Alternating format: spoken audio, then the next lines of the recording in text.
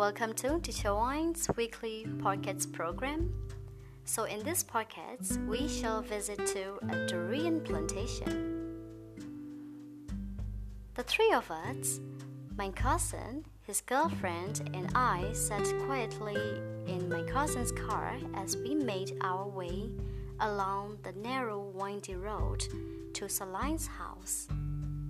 Saline is a friend of mine. He looked after his father's durian plantation near a small country town. We found him in his motorcycle waiting for us just about a mile from the town. We greeted each other and then we followed him into a bumpy and even laterite road that led to the plantation. A mile into the densely wooded area, we reached the plantation itself.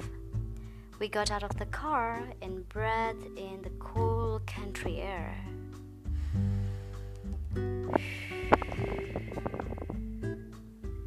Immediately, mosquitoes started to attack us. We started hitting them. Also, I could hear the sound of insects and other living things of nature. Saline led us into the plantation. It was situated on the slope of a hill and covered an area of about 5 acres.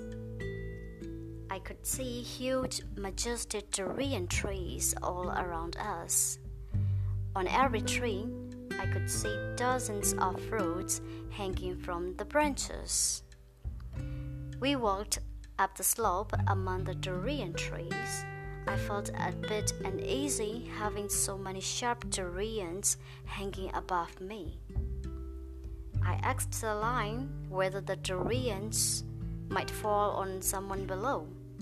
He replied that the trees were intelligent and such a thing would not happen. However, I was not convinced and I avoided walking under any hanging durian as much as possible. A quarter way up the slope, we came upon a shed. Here was where Saline and a friend of his sat and waited for the durians to drop from the trees. They had already collected a number of durians. Saline opened a few and invited us to eat. Yes, the taste of durian is always a pleasure, and it was no different than as we happily ate as much as we could. Eating durian in a plantation surrounded by nature was a new experience to me. It was indeed wonderful. Crash!